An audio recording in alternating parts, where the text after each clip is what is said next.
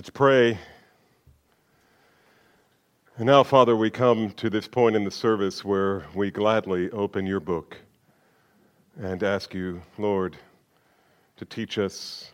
More than that, feed us. May this be a feast for our souls today, bringing health and vitality. May we be better equipped to battle sin, to share the gospel, and to rejoice in you, worship you, because of our time together here. So we thank you, Father, for this text and for the privilege that it is today to talk about the things that are here that mean so much to you and will, I hope, at the end of this message mean so much to all of us at Calvary Bible Church. Lord, these things we pray in the name of our Savior, Jesus. Amen. We are back together today, returning to our study in Colossians this morning, and it's worth refreshing on Paul's train of thought so far. I think it will pay us to be patient this morning and walk through these things carefully. So let's think about this. In chapter 1, Paul extols for the Colossians and for us the preeminence of Christ as the eternal creator God who is on a cosmic mission of reconciliation. The Father's plan, according to chapter 1, verse 20, is that through Christ he will reconcile all things to himself, whether things in heaven or in earth, by making peace through the blood of Jesus' cross. This is God's mission in the world. Did you know that God has a mission in the world? He's not just watching us spin round and round. He is doing something. He has a mission. And that mission was playing out in the ancient city of Colossae as many pagan men and women heard the gospel, repented of their sins, and found reconciliation with God by faith in Jesus Christ. Well, in the mystery of his sovereign grace, God actually chose the greatest persecutor of the church to deliver the gospel to the Gentiles, which was predominantly the kind of people that made up the church in Colossae. Paul, as you know, took his mission very seriously, and by the time he wrote this letter before us this morning, he was already 25 years into his life's work as an apostle and was approximately, I was delighted to discover, I'm not sure delighted is the appropriate adjective, but he was about my age when he wrote this letter. I know it doesn't look like it, but I am 56 years old. And Paul was about 55, 56 when he wrote this letter. And he must have been a man of superb health and energy, because it's obvious that nothing short of death could keep him from fulfilling his mission. Indeed, he seems to reflect on that commitment when he says to this small, insignificant Gentile church in Colossae, chapter 1, verse 24, "I rejoice in my sufferings for your sake." And oh, how much suffering Paul endured. Nevertheless, he could almost reflectively respond to any question about his suffering by saying what he said to the elders of Ephesus and Miletus in Acts chapter 20, verse 24, when he said this, "I do not account my life of any value, nor as precious to myself, if only I may finish my mission and the ministry that I have received from the Lord Jesus to testify to the gospel of the grace of God." That's what he lived for. For Paul, the privilege of this ministry was reward enough. He got to be the one to make known how great among the Gentiles are the riches of the glory of God's mystery, which is Christ in you. Christ in you, the hope of glory. Now, a few weeks ago, when we were studying that passage, chapter 1, verse 27 in particular, we learned Now, what Paul was alluding to just there is what theologians for centuries have called union with Christ, the doctrine of union with Christ. The passage before us is pregnant with allusions to our union with Christ. In that previous sermon, I said that apart from Christ, we have nothing, absolutely nothing from God. Apart from Christ, we have nothing from God, aside from His common grace. Beyond that, we have nothing from God. But in Christ, we have everything the Father has ever promised. Now, because the text before us includes so many references to our union with Christ, and because I don't think we can grasp Paul's meaning in this text without understanding union with Christ, I want to spend the majority of our time this morning unpacking this deep, rich, and practical truth more than I've done before. And I think as we do this, you are going to find this to be a priceless treasure, this doctrine. And you will come back to it again and again. It will be a treasure that you will want to dig into and pull things out of for the rest of your life. And since this is going to be something of a treasure hunt, we're going to need a map. And so let me take a minute to show you how I intend to get us there. There are 5 parts to our outline this morning, so we're really going to have to keep things moving if we hope to get done and reach our destination before our time expires. So here we go.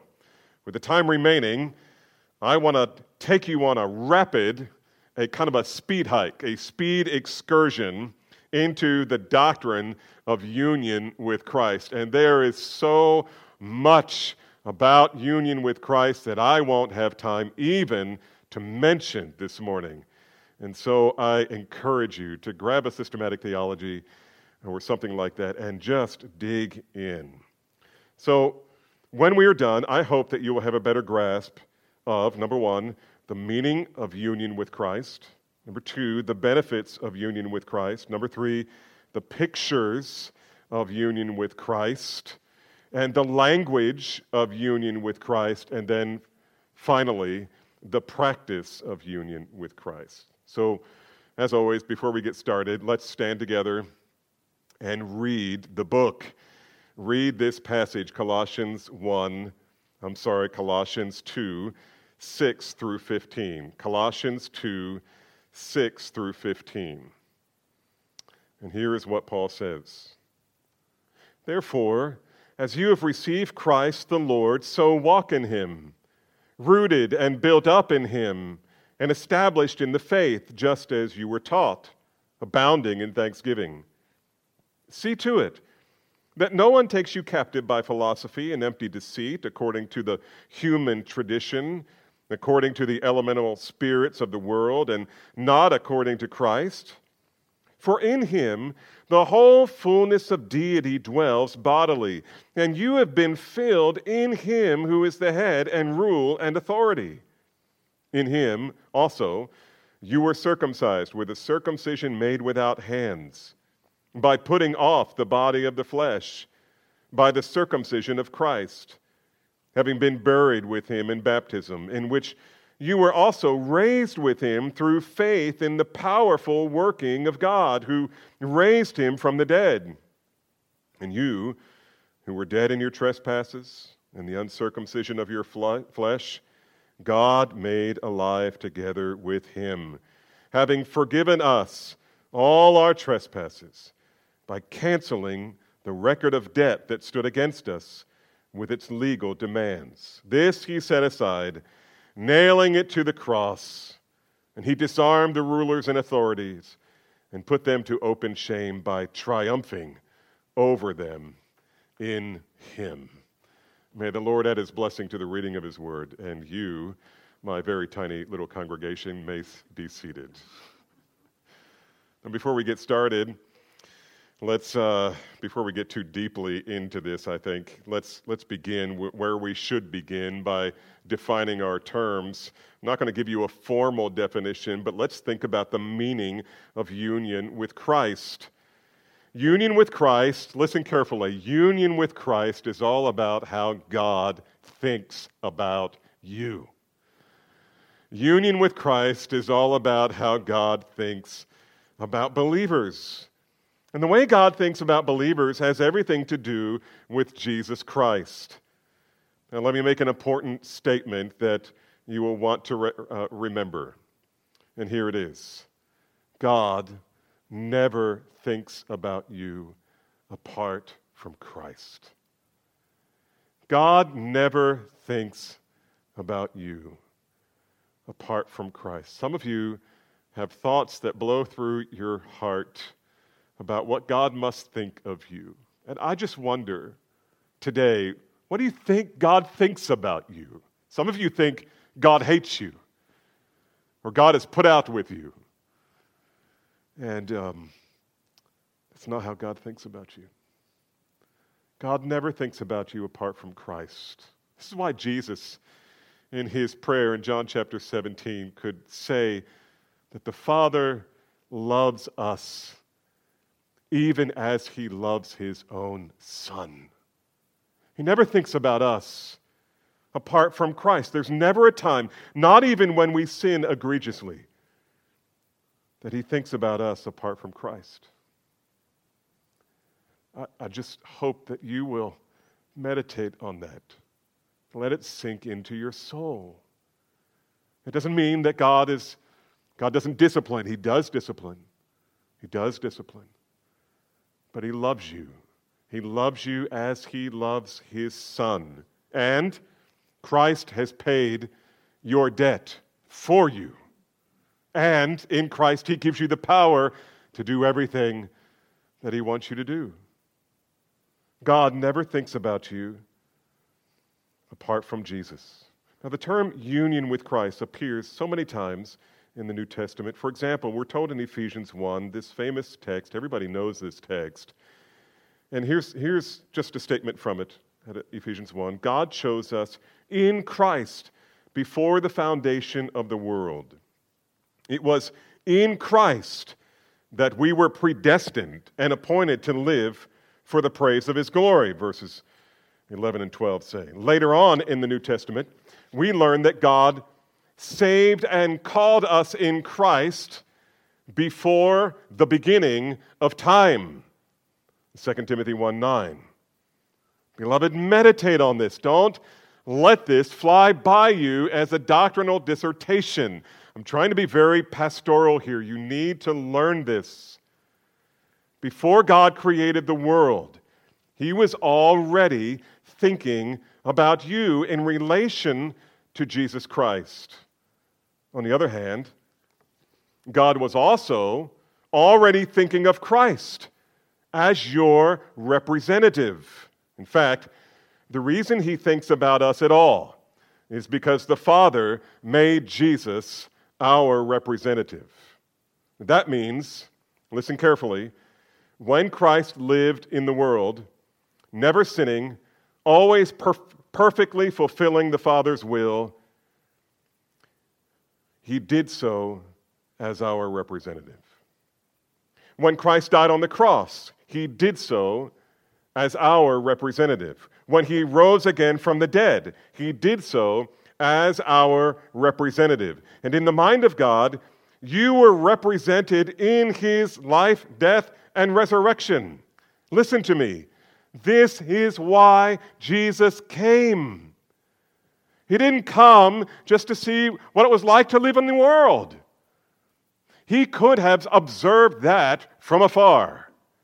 But he came for this purpose, to be our representative, very much like Adam was our representative.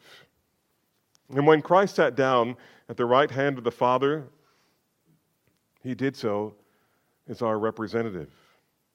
He represented us, and we were represented by him on God's throne.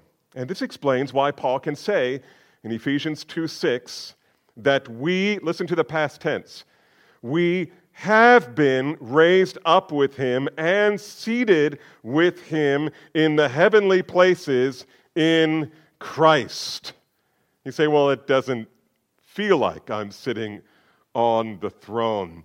When God thinks about you, he thinks about you in Christ, who is on the throne. The implications of that are staggering. Now, you may ask, why did God think of Jesus as our representative even before the foundation of the world? And the answer to that question is both brief and profound.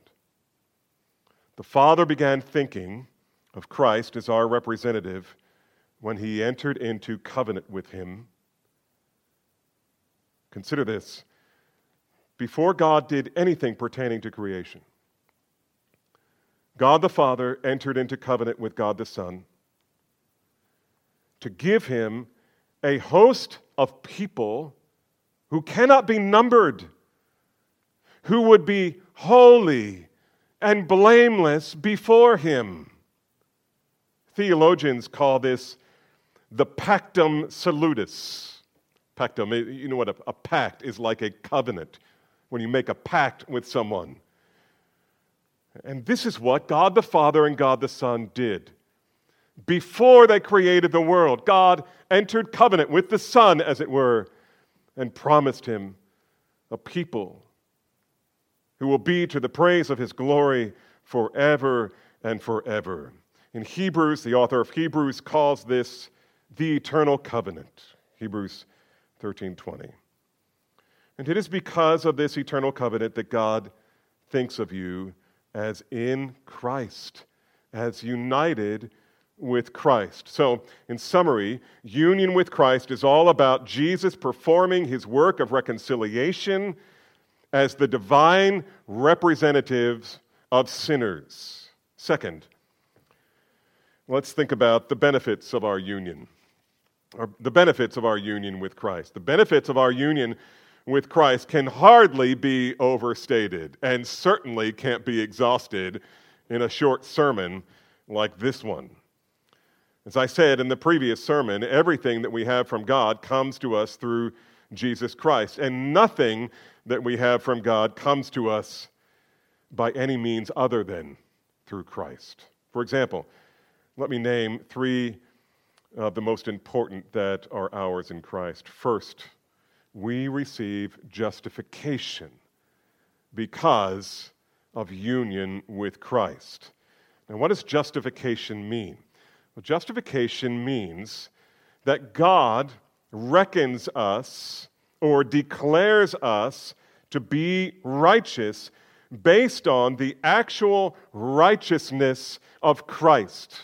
As I already said, when Christ lived perfectly, righteously, in full obedience to the Father, he was doing that as our representative so that his righteousness could be imputed to us.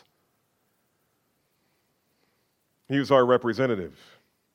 You may remember that Jesus said, unless your righteousness exceeds that of the scribes and Pharisees, you will not enter the kingdom of heaven. Well, how righteous is that? Can you quantify that? And Jesus says, certainly I can. Matthew 5, later on in Matthew 5, he says this, therefore, you must be perfect, even as your Father in heaven is perfect. In other words, if you're going to live forever in heaven, you ready? You got to be as good as God. You got to be as righteous as he is righteous. And you'll say, well, that's not fair. I mean, where do we get that kind of righteousness? Where can we get that kind of righteousness? We can't get it by earning it or by somehow attaining it. No, we get it in Christ. It is Christ's righteousness. And if we belong to him, if we are united to him, along with him, we get everything he has. And in this case, namely, righteousness. The righteousness that every sinner desperately needs, doesn't have, and can't earn. We get it from Christ. With Jesus as our representative, God thinks of us as righteous. How good is that? God thinks of you as righteous. It's not that your sin doesn't matter, but He thinks of you as righteous. With Jesus as our representative, God thinks of us as righteous, even as Christ is righteous. And it comes to us not by works, but by faith in the finished work of Christ on our behalf. And so, in Christ we receive justification, even though we are sinners. God declares us righteous in Christ. Now, if you're a thinking person, you probably got all kinds of questions about this. And I'm just giving you an introduction to this. And there is much more that can be said and should be said in a different form. But just know that if you are in Christ, you get Christ's righteousness. That's how God sees you. Second, we receive new life. We receive new life when we embrace the gospel and receive the gift of salvation by grace through faith in Christ. God grants us eternal what? Eternal life, or as he refers to it, as new life. Paul repeatedly speaks of two realms, the realm of death and sin, and the realm of life in Christ. As Paul says in 2 Timothy 1:10, our Savior, Christ Jesus, abolished death and brought life and immortality to light through the gospel. The gospel brings life. And because of its life-giving power, Paul calls the gospel, here's a term that Paul uses in Philippians for the gospel. He calls it the word of life. The word of life. Well, being rescued from the realm of darkness and brought into the light is the same thing as saying that we are brought out of death and into life. Whereas we once were dead in our trespasses and sins, now we are alive together with Christ and alive to God. The fruit of this reality is actually change in the life of the believer. If you have this new life, when you receive this new life in Christ, something happens. Something happens. You are not instantaneously made perfected. No. But you begin moving toward the likeness of Christ. Your desires change. In Christ, if you are in Christ, guess what? He never changes. On the other hand, you must change if you are in Him. In Christ, the old self has died, and the new self has burst into life. Now you are, as Paul says famously, a new creature, a new creation in Christ. Now, you who once hated God, you love Him. And though you despised His word, now you love to read the Scriptures, and you love the people of God, and you love the gospel, and you want others to love Christ. You want others to love the gospel. You want others to love His word. And you're baffled as to why they don't. Because you love it so much. From what does a sinner receive such life?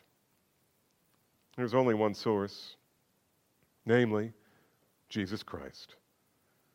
If you are, here's another union word, if you are immersed in Him, His life is counted by God as your life. So, the first two benefits of union with Christ are justification and new life. But there's a third. We also, as a result of union with Christ, we also receive the Holy Spirit. The man or woman who's united with Christ is also said to be in the Spirit. If you can think of yourself as in Christ, then you can also think of yourself as in the Spirit. Romans 8:9 says, we are, because of Christ, in the Spirit. And the reason any of us has the indwelling Spirit of God is because God thinks of us in the Son of God, in Christ. Listen, we tend to think that the first thing that happens is that the Holy Spirit comes and takes you by the hand and says, come on now, let's shake that sin out of you. Let's bring you to repentance and grab you by the scruff of the neck. We're going to bring you to Jesus. You know, like Andrew did with his brother. Hey, come and see, come and see. That's not the way it works. When you come to Christ, when God unites you with Christ, then you get everything that is Christ's. And one of the things that is Christ's is His Spirit. You get the Holy Spirit. Now listen carefully. No one interacts with the Holy Spirit apart from Christ. The only place one can find the Spirit is in Christ. And of course, there are many other benefits that the Christian enjoys, often without even knowing it, that are ours because God considers us united with Christ. So, we've discussed the meaning of the union with Christ, the benefits of union with Christ. Thirdly, let's think about the biblical pictures of union. There are 5 of them. The Word of God offers at least 5 pictures of the believer's union with Christ, and most of them will be familiar to you. The first picture is that of a building and its foundation. In Ephesians, Paul speaks of Christ as the cornerstone or the foundation.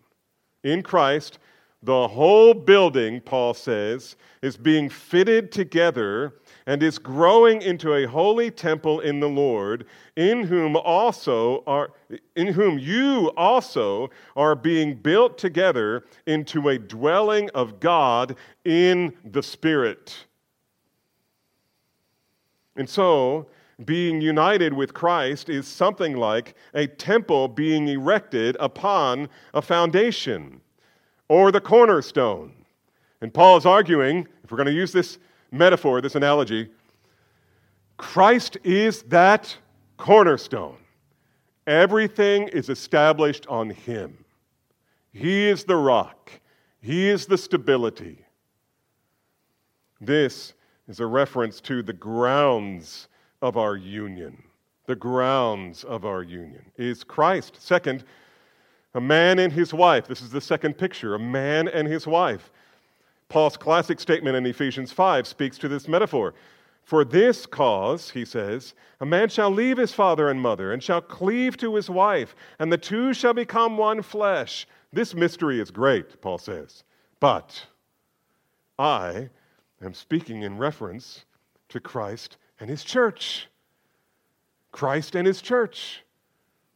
This is a reference to both headship, as the husband is the head of the wife, and also intimacy.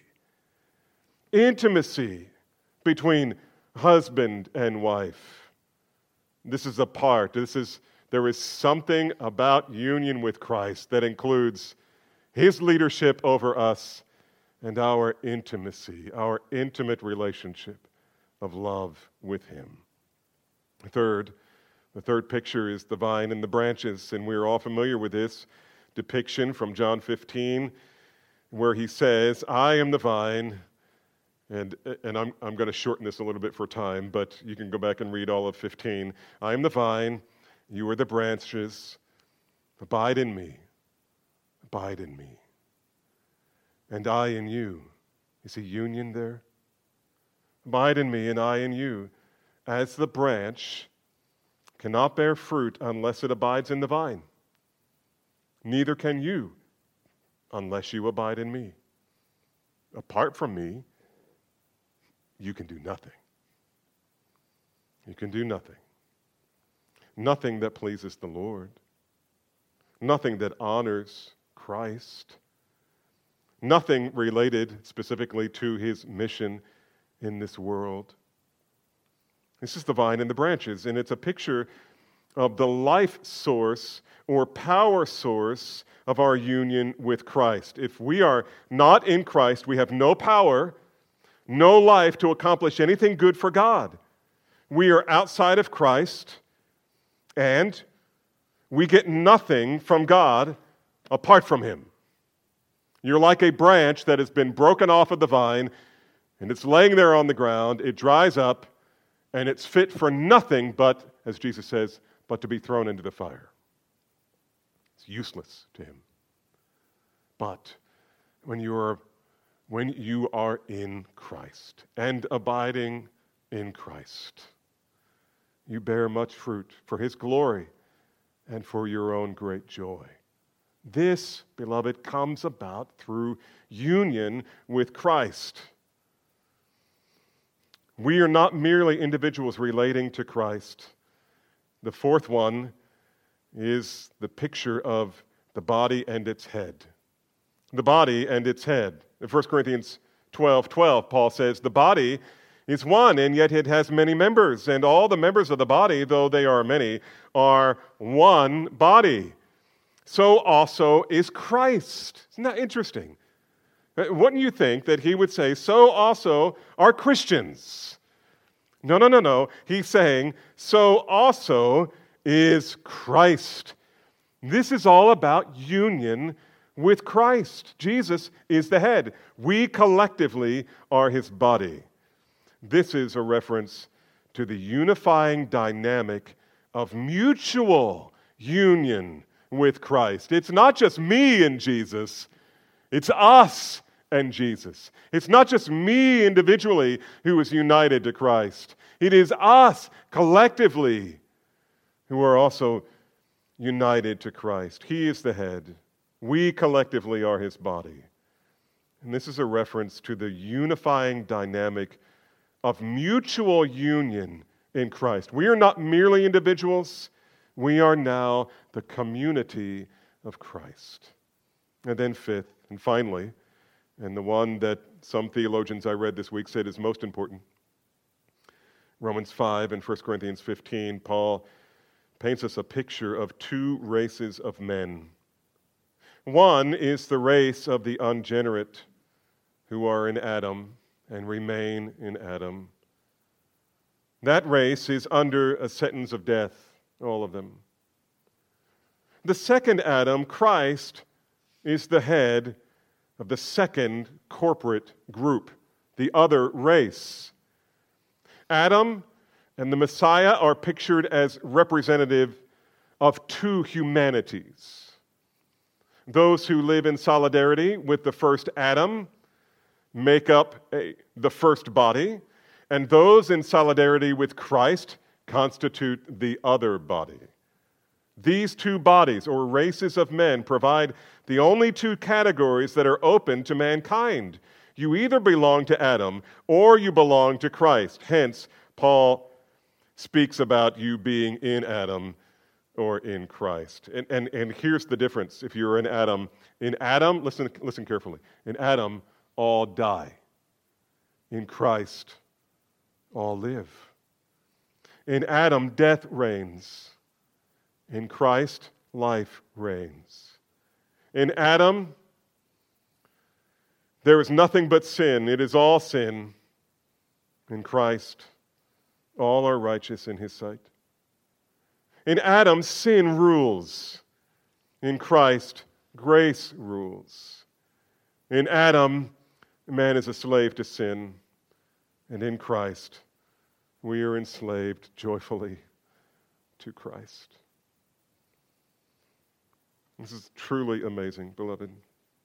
1 Corinthians 15:22 says, "For as all die, so also in Christ, all in Adam die, so also in Christ shall all be made alive." These are the biblical pictures of union. And they help us to grasp something of the glory of what God has done for us in the sheer impulse of His grace. Next, let's consider number 5, the language of union. the language of union. There are a couple of key terms that Paul uses to signify union with Christ. When you're reading the Bible, just be aware of these. Write them in your Bible somewhere. Write this list in your Bible. It's a short list.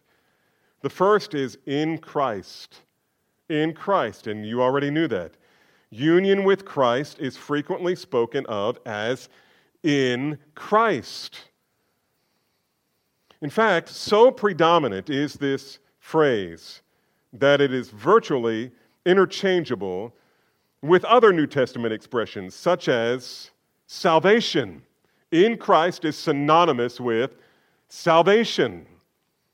Or new life, synonymous with new life in Christ and new life. So we're not surprised to find Paul alternating back and forth among the expressions in Christ, in the Spirit, or even in the faith. All of it assumes union with Christ. They are virtually the same teachings. Paul is so fond of using this phrase, it appears in his 13 letters. Are you ready for this? 164 times. This was no throwaway prepositional phrase. He didn't just write it by habit. He intentionally used in Christ 164 times in his letters to indicate the connection between the work of God, which Christ has completed, and the believers, the blessings that the believers receive. For example, in Ephesians 1, Paul says that in Christ the believer is chosen. Verse 4, he's graced. Verse 6, he's redeemed. Verse 7, he's reconciled. Verse 10, he's destined. Verse 11, he's sealed. Verse 13, all these precious promises of God come to us rapid fire. And they would come to us not at all apart from Christ. The second key term Paul uses to signify union is baptism. Isn't that interesting?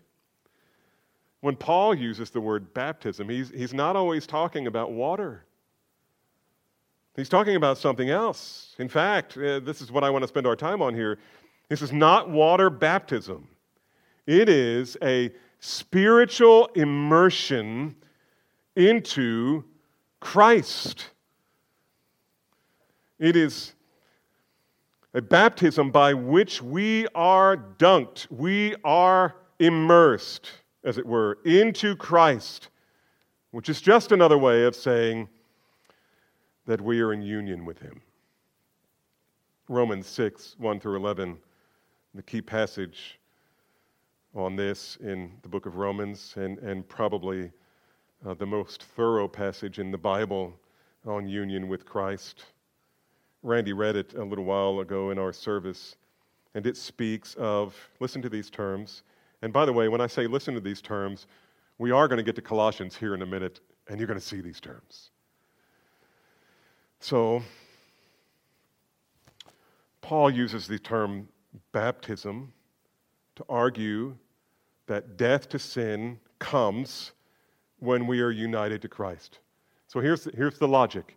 If you're a slave for life. The only way out of slavery is death.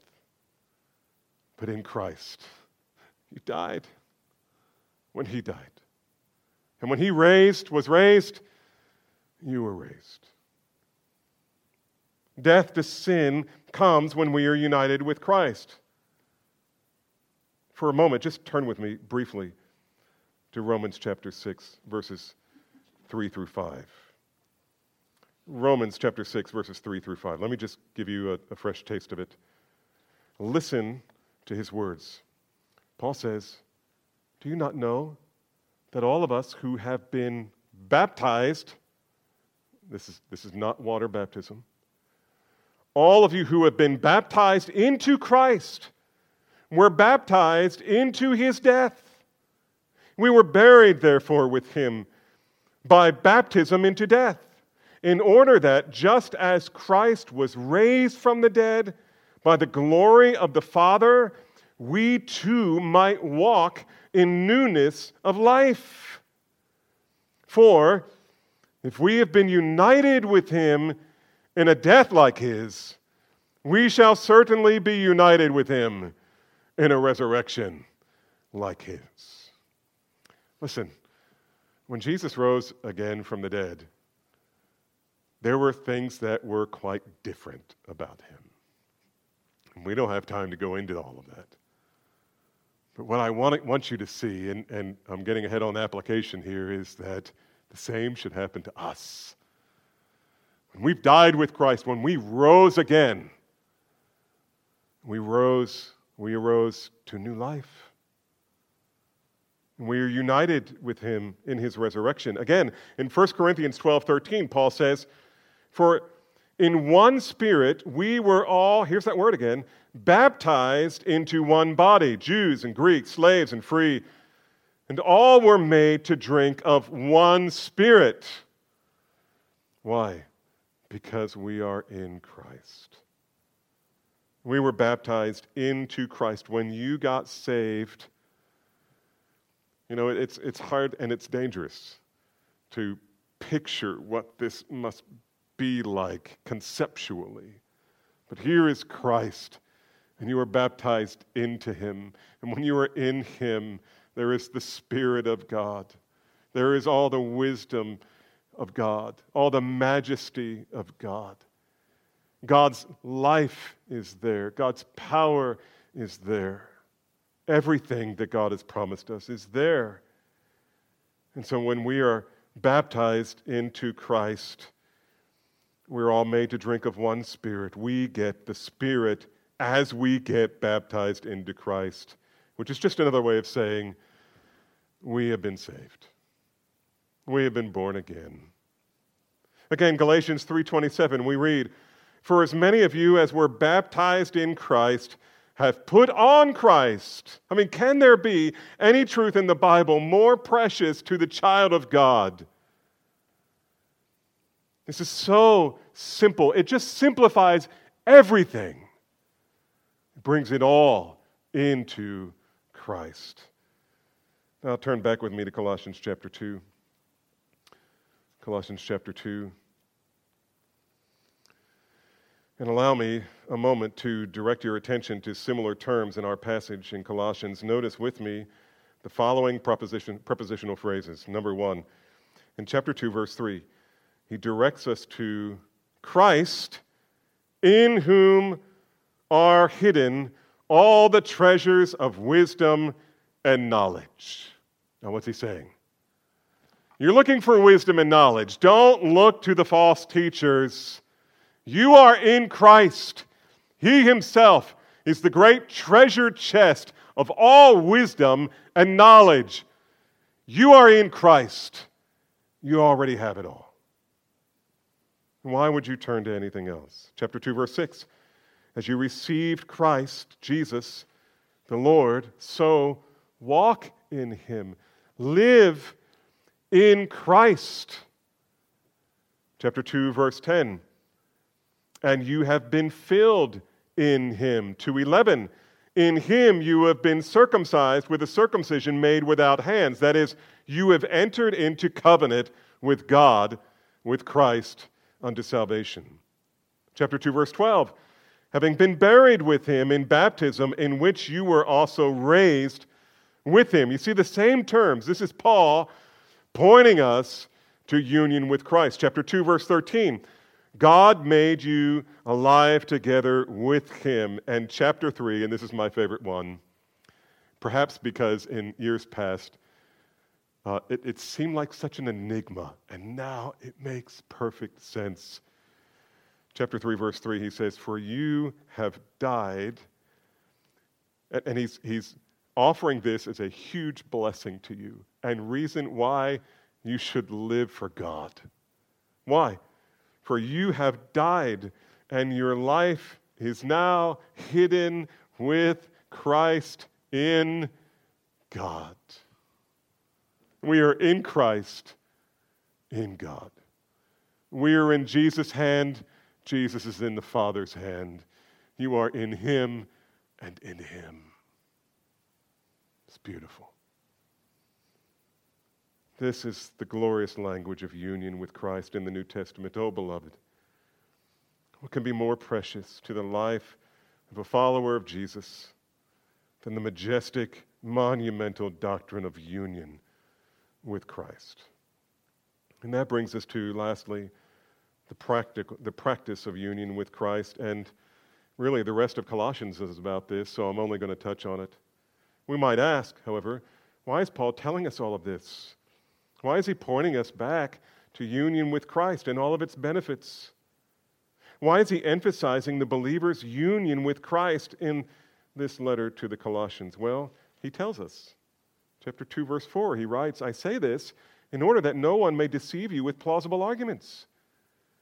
Paul's concerned he's convinced that knowing that these believers were united with Christ, the very Creator, God, in whom resides all the treasures of wisdom and knowledge, having that knowledge would help keep them from looking anywhere else for spiritual fullness, spiritual truth, spiritual experience.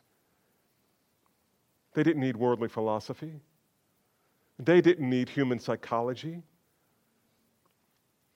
They didn't need mysticism or legalism or asceticism, which he's going to name here specifically as we go further. What they needed was, listen carefully, what they needed was what they already had, because they had Christ. And they didn't have Christ in their back pocket. They didn't have Christ tucked in the back of their Bible. It wasn't like Christ is somehow outside and we tap into him when we need it. No. We're in Christ. We're in Christ. And we miss it. We're like fish who don't know we're living in water. We are in Christ. We're like a bird who doesn't know he lives in the air. We are in Christ all the time. The second reason he tells us this is he wants the Colossians and us to understand that now that we know how God thinks of us and relates to us, by the way, notice the connection. The way he thinks about us is the way he relates to us. He wants us to know how God thinks about us and relates to us who are united in Christ, because there is an expectation in here of growth and change. Now, so far I forget how many sermons I've done, 8 sermons. We're in the 2nd chapter. We're bouncing on verse 6 of chapter 2. We're beginning that next section. And you know what? Paul hasn't told us anything to do. He hasn't given us anything to do. There are no imperatives until we get here. All he's been doing is revealing Christ, revealing Christ, revealing Christ, revealing Christ. And then he will come back to it in the beginning of chapter 3 and says, set your mind on him, set your mind on him, set your mind on him. However, once you are truly in Christ, we cannot remain as we were. Christ is in us. We are in Christ. He never changes. We must change.